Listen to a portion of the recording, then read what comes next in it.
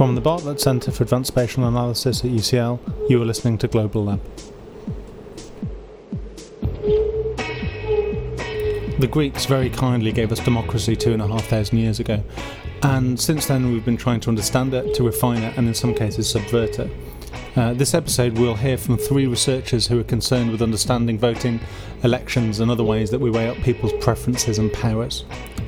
Carl Cullinan from Democratic Audit at the LSE will talk about why your head might be worth 170 times someone else's head, and Cecilia Lanata Briones will talk about the first attempt to count the heads, or at least the breadbaskets, of the Argentinian working class. But before we hear from them, we'll hear from Duncan Smith from CASA, who's going to tell us how we can understand the British general election results using the power of something called percolation. Hi, my name's Duncan Smith. I'm a researcher here at CASA at UCL. I'm an urban geographer, so I'm interested in cities, the performance of cities, how environmentally friendly cities are, and variation between cities. So all sorts of research on cities and space.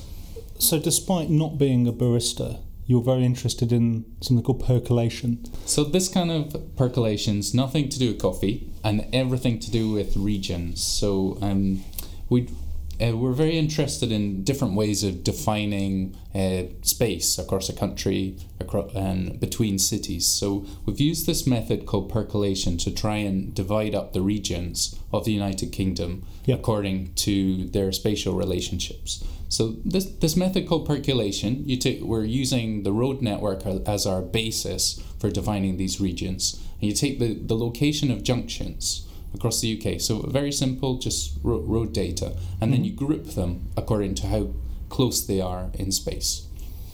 Okay, so you've got this road network, and explain how you're grouping them. I didn't quite understand that bit. Sure, so you have a threshold distance. So you say all road junctions within 500 metres, they're part of the same group. Okay. And you test out a whole different range of these different distances. So if you have a very short distance, for example, then the only clusters you're going to get is in a really high density area. So the centre of a city, so centre of inner Manchester, centre of inner London, for example. Yeah. But as those distances increase, then your regions expand. So you might end up with the northeast of England, or Wales, or the southwest, for example. So using this method, you end up with a hierarchy of regional definitions from very tightly defined cities all the way up to regions and then nations. So for this study, we were looking at Great Britain, so all of England, Wales and Scotland. So you're getting a sense of what the geography of the regions based on sort of travel time almost, or how far people will move, or... Yeah, so it's definitely about accessibility. The road network defines this relationships of travel time, but it also defines relationships of settlement as well. You get more road junctions where there's a higher density of development. So you tend to get regions where you've got the city core, but also the suburbs and local settlements that have kind of merged into these conurbations. So you can start to unpick those little... Well, they say, for example, in London, they say it's a set of villages that have sort of merged together, don't they? Yeah, Can you start to see that with this technique? Yeah, exactly. So the smaller measures, you'll get the villages, and then as you increase that, the villages will merge together into a bigger city region. So you're almost seeing like that historical evolution. That must be quite exciting. Yeah, well, some of the definitions are really interesting. For example, the difference between really traditional cities, which are quite defined, like a university town or so on, and then the way that the big industrial cities have grown up. Which, if you look at the West Midlands, and Birmingham and so on, it's more spread out, and there's lots of settlements that tend to come together only at longer distances. You also get cities that we think of as quite distinct also merging together. So Liverpool and Manchester, for example, although they got really strong cultural identities and rivalry, sometimes as this increases, they merge into a single city region. I doubt any of our listeners from Liverpool or Manchester will thank us for saying that.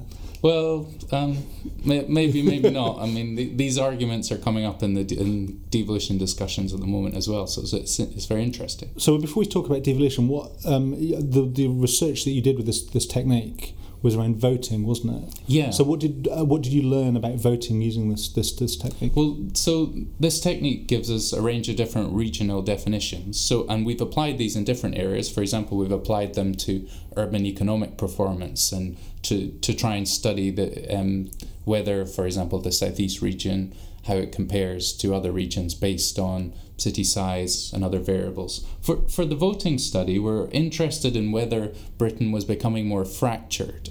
The share of the vote to the two biggest parties, to Labour and Conservatives, has been steadily declining for the past 50 years. It's around about 65% now, and we're getting more votes for national parties, more votes for maybe single issue parties, more votes for independents, more votes for new parties that emerge, Green Party, UKIP, and so on. Mm-hmm. So we were trying to see if we can use regional definitions to try and maybe explain how the political geography is fracturing across the UK. So the question is it particular parts of the country that are voting for, well, the Scottish National Party would be an obvious one where that might be the case, but the Green Party or UKIP or one of these non-explicitly geographical parties. Yeah, exactly. So it does work very well for the nations, the vote you get in Scotland and Wales, but we were wondering, can it also explain perhaps a different voting pattern in the southwest or coastal towns or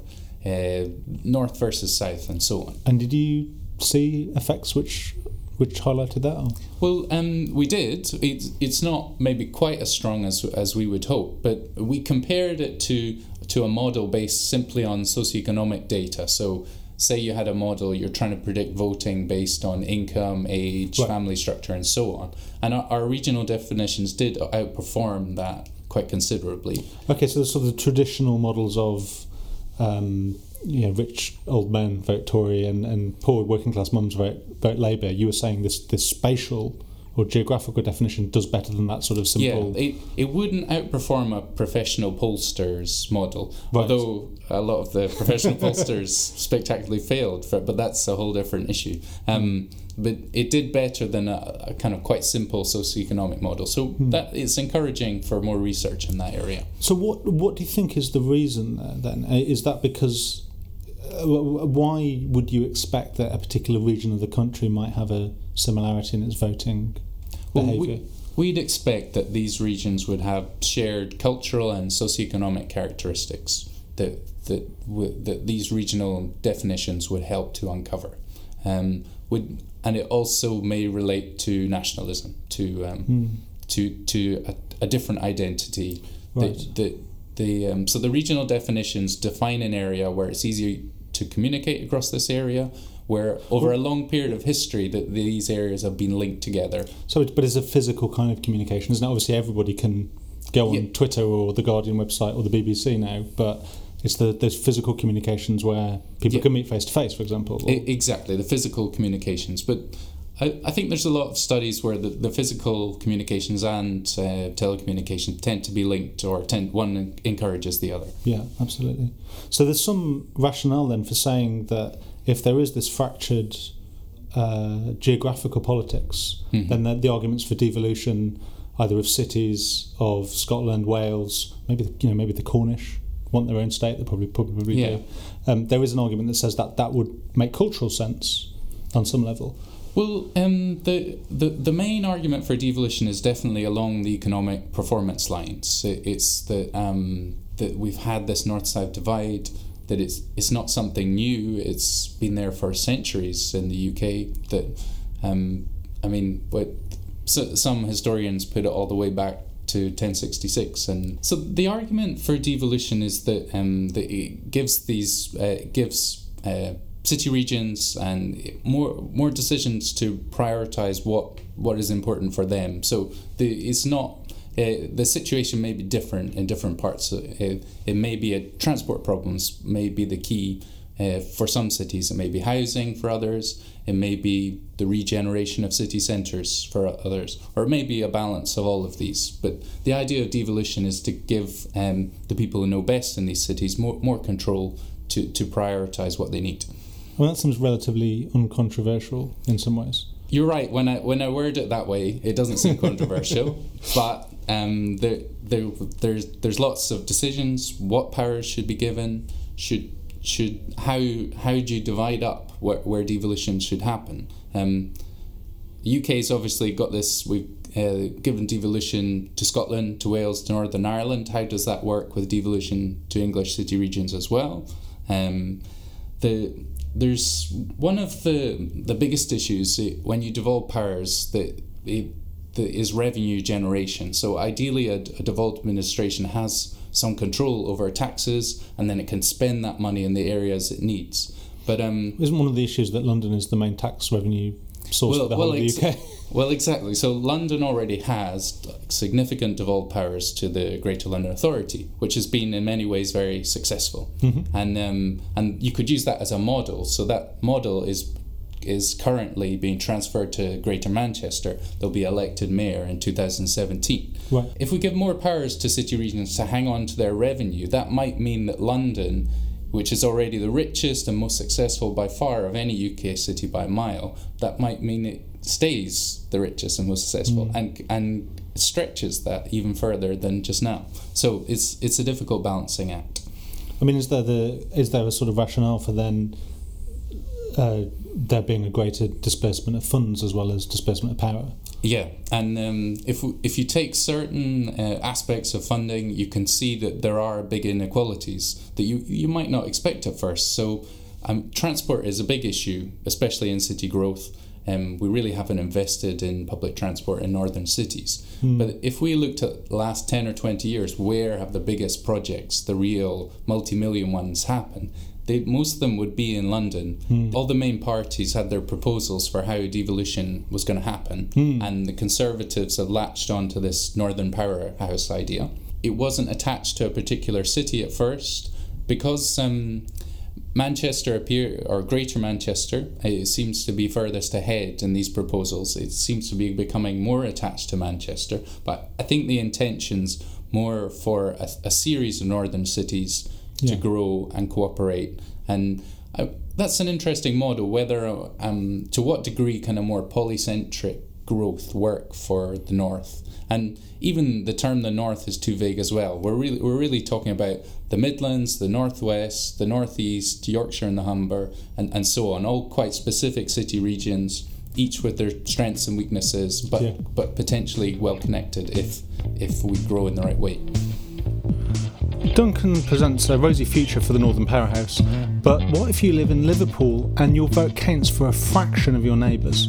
Thomas Oleron-Evans caught up with Carl Cullinan from Democratic Audit at the LSE to find out how this can happen. Yes, we're an independent think tank that's based in the Public Policy Group in the London School of Economics. So it's been around since the early 90s, and it's a group that was set up to evaluate British democracy and to kind of conduct research into British democracy and kind of also to promote general understanding of it. We're very much focused on kind of engaging the general public. So our focus is kind of on more short form pieces. So we run a blog that has a lot of content on it every day and every week, and then also. So we do ebooks and events, and we do podcasts sometimes. So the focus is on kind of engaging and promoting about UK democracy. Great.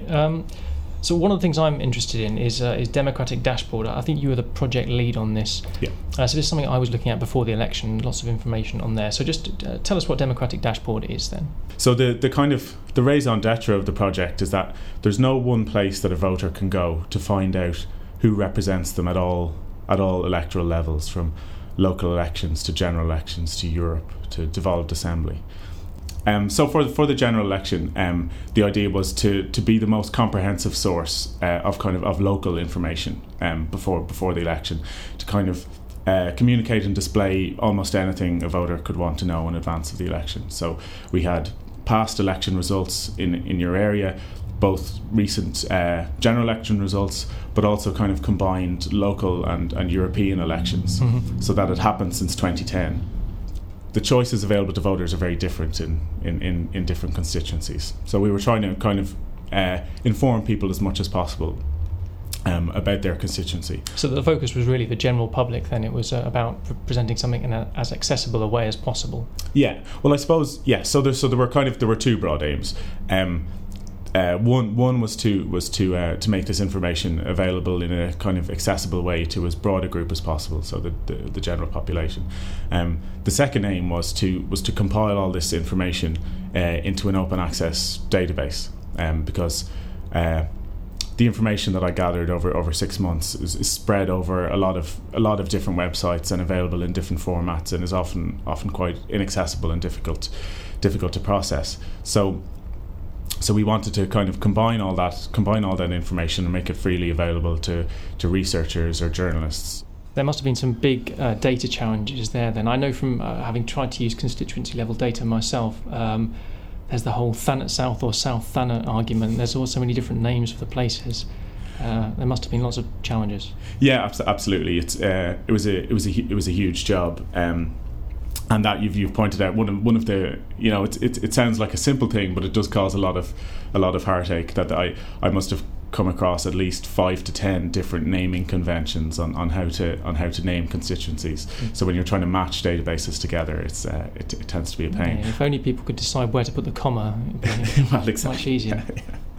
And then gets even more complicated when you go back in time and constituency names have changed, and boundaries have changed. So it's it was a huge challenge. So now the election is over, what's the future of a democratic dashboard then? Are we looking forward to 2020, or is that too far away to think about for the minute? Well, the 2015 general election was only the first phase of the project, and it was very much focused on that election and focused on Westminster constituencies. So the next phase of the project is to kind of fulfil hopefully the original aims, which is to build towards there's a set of elections next year where quite a few, quite a large proportion of the population will be covered by local elections, by devolved assembly elections in Scotland, Wales, Northern Ireland and the Greater London Assembly. There'll be mayoral elections, and there'll also be police and crime commissioner elections. So quite a few people will be covered by these elections next year. So we're going to use that as the target to build towards presenting this data to people at every level. So if you enter in your postcode, it'll tell you who the councillors are in your local ward. It'll tell you who your MP is. It'll tell you who your MEP is, and devolved assembly representatives, etc., etc. So that's kind of an added degree of complexity for the site going forward. But the elections next year are a nice goal to kind of aim for that. Great. So there's more for political data fans to look forward to on that front then. Absolutely. One of the things I wanted to ask you about was the Voting Power Index, which is something that features on the Democratic dashboard, which I think people will find quite interesting. So what is this all about then? So the Voter Power Index was the one of the things that got people most interested, I think, of all the. When visitors came to the dashboard, the Voter Power Index got the most feedback from people and really kind of provoked people into thinking about the election and about democratic procedures. So the Voter Power Index measures how much influence voters have in different constituencies on their outcome. So technically, it measures the probability that a voter could cast a decisive vote in that election. In the constituency, or are we thinking about the whole election? Just in their specific constituency. Okay. So it varies widely. It varies hugely across constituencies. So the basic idea is that, take for example, in the last election, your MP got in with was 30% ahead of the second place candidate. Mm-hmm. There's almost no chance in the next election that majority will be overturned. There's almost no chance that whether you turn up to vote or not, the result is not going to change. Mm-hmm. Whereas if you live in a marginal constituency where the last MP won by only a percent or two, there's a really good chance that your vote could be a decisive one, and that small groups of voters could really change the outcome. So you're in a very different position depending on what constituency you arbitrarily fall into, and the Voter Power Index kind of captures quite effectively the kind of the unfairness of that. Presumably there's also an effect as to the size of the constituency. That must affect people's voting power as well. Yeah. So there are three things that affect how much power you have in your constituency. One is the majority in the last election, the size of the majority that needs to be overturned. Two is the size of your constituency. and 3 is the kind of the historical record of election results and how likely they are for MPs to change at each election. So do you have any examples to hand as to where your vote is particularly valuable and where your vote is particularly useless? Yeah, so constituencies like Arfin, Swansea West, the Wirral, all had voter powers where they had up to 3 or 4 times the power of an average voter. So 3 or 4 times more likely to change the result in that constituency voting there. Yes, compared to the average voter in the UK. So on Merseyside alone, one vote in Wirral South was worth 170 votes in Liverpool Walton. That's quite a big difference, isn't it? Yeah, exactly. So it really highlights the disparities that are caused by the first past the post system and UK electoral geography. So this sounds like an important issue. I assume the parties know about this. So how is this affecting the way they're campaigning then? Yeah, so absolutely parties are very conscious of this, and the research shows that parties pour far more money into marginal constituencies than they do into safe seats. And this is one of the reasons why it has such a corrosive effect on democracy, because in safe seats, voters are practically ignored. Parties take them for granted, candidates take them for granted, and the votes don't matter. Because it's a foregone conclusion, whereas parties pour 3 or 4 times the amount of money in terms of campaign money and attention into marginal seats, and those marginal seats are concentrated in certain types of areas, particularly in the West Midlands and in the Northwest, and it just leads to a skewed electoral system where small groups of voters have a lot of influence over the outcome, and they're treated in a different way to voters in other types of constituencies. So do you foresee any possibility of change then? Because there are a few parties that would unite behind this. Obviously the Lib Dems, the Greens and UKIP, an unlikely alliance perhaps, but they would all prefer some more proportional system. But given that there was an unexpected majority at the election, any hope for change, do you think? Certainly not in the short term. So there was, before the election, given that all the speculation seemed that it was going to be a hung parliament, and that would have been the second hung parliament in a row, under first past the post, and with the increasing multi-party nature of British politics, there would have been a real strong case, I think, for electoral reform, because the only first past the post is unfair in many ways, but its main benefit is that it's supposed to deliver strong government, and if increasingly it wasn't capable of doing that, then there's almost no good reason to keep it. Unfortunately, that argument has stalled somewhat because of the Conservative majority, but the case for reform is still there. The 2015 general election was one of the most disproportional outcomes there's been in British political history. So the case is still there for reform, but the chances of reform in the short term are not there because the Conservative government benefited hugely from it, and there's no incentive whatsoever for them to change. So if people want to look at Democratic Dashboard, how should they do that? Full results for the 2015 election and comparisons with previous elections are all up on democraticdashboard.com. So we heard earlier about some more projects you've got on for next year, the elections next year. We look forward to those. Thank you very much for coming to see us, Carl Cullinan. Thanks for having me. Thank you. For our next guest, we're just going down the hall at the London School of Economics, but we're also travelling backwards in time to the 1920s, where Argentina for the first time is attempting to calculate its cost of living.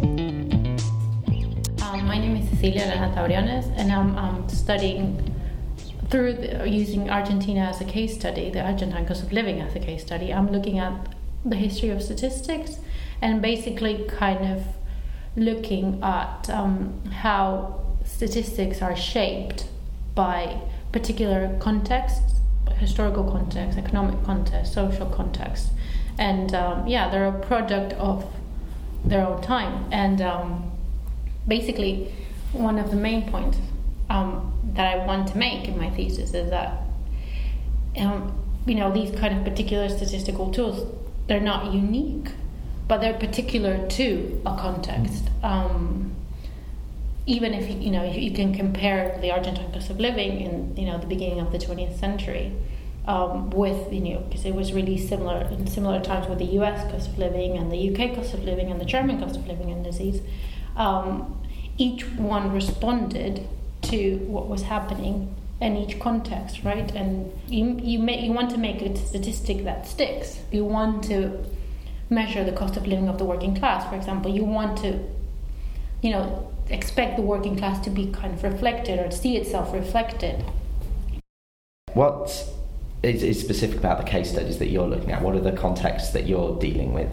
So the first Argentine cost of living that was published was not published officially, unlike other indices, but released by a journal. Though the guy Alejandro Bunge that produced it, he was part of the National Statistical System, but for some reason, and I'm trying to look into that as well, he decided to publish that index in the Review of Argentine Economics, instead of just releasing it through the National Statistical System, which he was director of. So it was like at the beginning, the quasi-official index, to be then he himself released it through the National Statistical System in 1924. Mm-hmm. So that's when it sort of becomes official. Yeah, exactly. But then the interesting thing is that it ceases to be published right after that.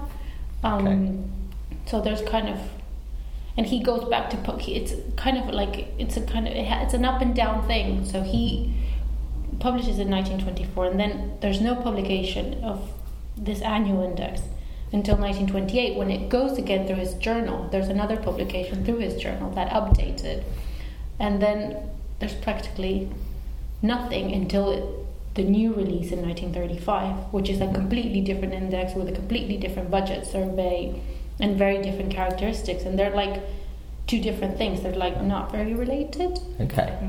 So you're looking at the first half of the 20th century. There's quite a lot going on in the world, I suppose, in the first half of the 20th century. Yeah. How are these things impacting on the case studies that you're looking at? So basically, obviously, right? So you have two massive wars going on, and important for context. Yeah, a little bit. And so basically, as I mentioned before, so the context is important, right? And how each of these countries was involved in the war, right? Of course, you have the more developed countries that I mentioned, the US, the UK, Germany, completely, directly affected by the war because they were part of the war, whilst Argentina was indirectly affected by it, mainly because, we depended a lot on the UK at that time, right? And we used to export to the UK meat and wheat and all these kind of low value added exports that were the main kind of growth driver of the economy. And so when obviously when with the war everything changes, because of course Britain is not interested that much in maintaining a commercial relationship with us, but is interested obviously in other things. So with the war, there's a lot of, particularly the developer of the cost of living index, Alejandro Bunge, he's particularly interested in demonstrating how Argentina could go a different way and could kind of reshape its economic structure. Something much more industry focused, to kind of lose the dependency it had. The economy had, or the growth of the economy had on these exports. Okay. And the cost of living, together with other statistical indicators of foreign trade numbers, a very, very basic kind of national income estimate. He uses these estimates as tools to justify potential changes and how Argentina will benefit from these structural changes in the economy. So this is very much, everything's in a period of ferment. Everything's up for grabs. The economy could potentially change, and statistics are just part of this argument. Well, yeah, I guess that was his argument, right? But it was not the ruling elite's argument. The ruling elite was just waiting for, basically, in a nutshell, and put it really bluntly, was just waiting for the war to be over and everything to go back to the way it was, right? So the ruling elite, which is obviously tied to the kind of the landed oligarchy and interest that benefited from exporting beef and wheat, they just wanted everything to go back to the way it was. So kind of. So it didn't stick at all. It wasn't just unpopular with the elites. Yeah, exactly. Of course, and it wasn't as the working class didn't kind of see itself reflected in it, and it didn't accept it as such either at the very beginning. So yeah, it took a while for it to stick, and for these particular circumstances, it doesn't mean that in the US and the UK and Germany it stuck quite automatically either. But these things take a while to stick in general, right? But in Argentina, it happened for these particular causes, basically, right? Okay. I just don't want to get the idea that they don't stick. Yeah. They didn't stick and the others did. It's just kind of like the different motives, right? Different reasons. And do you see on that subject? Do you see the index changing dramatically? In what they're measuring, how they're measuring it, etc. Between the two major time periods that you're looking at, the later, the 1930s and so on.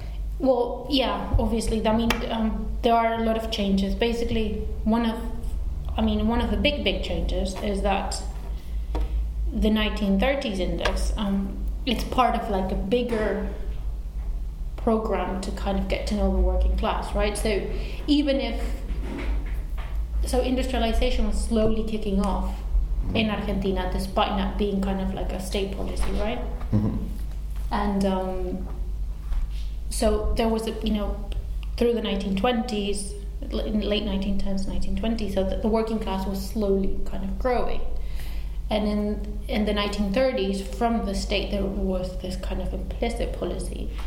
And I guess it also has to do with, the Great Depression and kind of other things that are going on everywhere else in the world, that, so the working class kind of, is becoming a political and economic actor, right? And in Argentina as well as in other parts. So we need to kind of sort of understand it. And the cost of living was part of, let's try to understand the working class.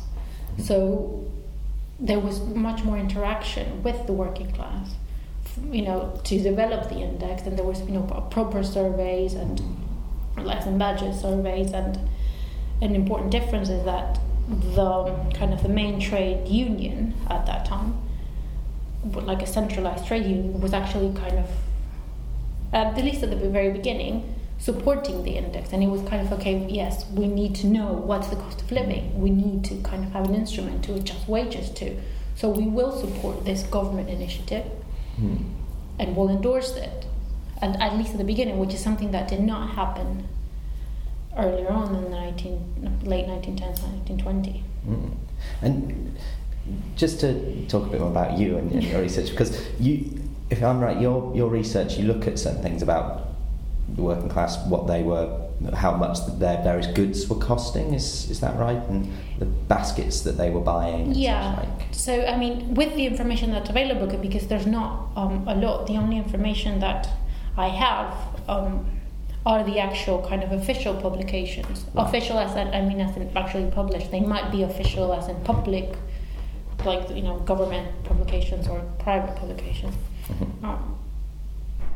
But I'm just looking at those publications and the data, so I'm constructing the methodology, because it's really hard to understand how these indices were developed just by reading the main publication, the 1918 or the 1924 or the 1935. You need to do a bit of digging and kind of make up the methodology as you go along and kind of putting pieces together. So that's kind of a job in itself. So I'm doing that on one hand. And how do you manage that if you can't get inside the heads of the people who were writing it? Well, I guess that you also pull together other sources, right? Apart from secondary literature that talks about, these two kind of main statisticians, Alejandro Bunge in the 1920s and Jose Figueroa in the 1930s, you look at other publications that they did kind of more, let's say, academic, to see if they discuss it there. Right. You try to look at other different kind of, not methodological, but kind of more contextual stuff that they published, if they have published, because Bunge published quite a lot, but Figueroa was much more kind of confined. But then other things you kind of try to cross-reference with archival work. For example, the International Labour Organization was quite an actor, as you would expect, in kind of developing methodology for these kind of more labor statistics, labor statistics. And so basically I went to the ILO archives and tried to see what was the relationship, if they had any, between these statisticians and kind of, let that be ILO statisticians or the ILO in general. And because that's also, and try to see, if they explain what they're doing through, letters and stuff like that to all these organizations. So these are, do you get these personal communications as well, or is it? Yeah, you have kind of official / personal. The ILO in the 1930s in Latin America kind of had correspondents that kind of reported to the ILO director on the particularities of each country they were based in. So these guys were in touch with kind of different, so the 1935 index was released through the National Labour Department, right? So he was in touch with the correspondent was in touch with the National Labour Department, and he kind of sent official National Labour Department publications to the ILO and met statisticians as well. So, it's the correspondent talking to the ILO director. Sometimes that kind of gives you hints as to kind of the bigger picture of what the statisticians try to do. It's like putting a puzzle together. Massive source jigsaw. Yeah. And ultimately, because what I find interesting about that is we think of counting heads and we think of the people who are being counted, but you're really looking at the people who are doing the counting. Is it the case, you mentioned 2 statisticians, is it the case that the ideas and the arguments and the worldviews of quite small numbers of individuals really can shape how a country develops and how a country sees itself developing? Or is... Well, I guess so. I mean,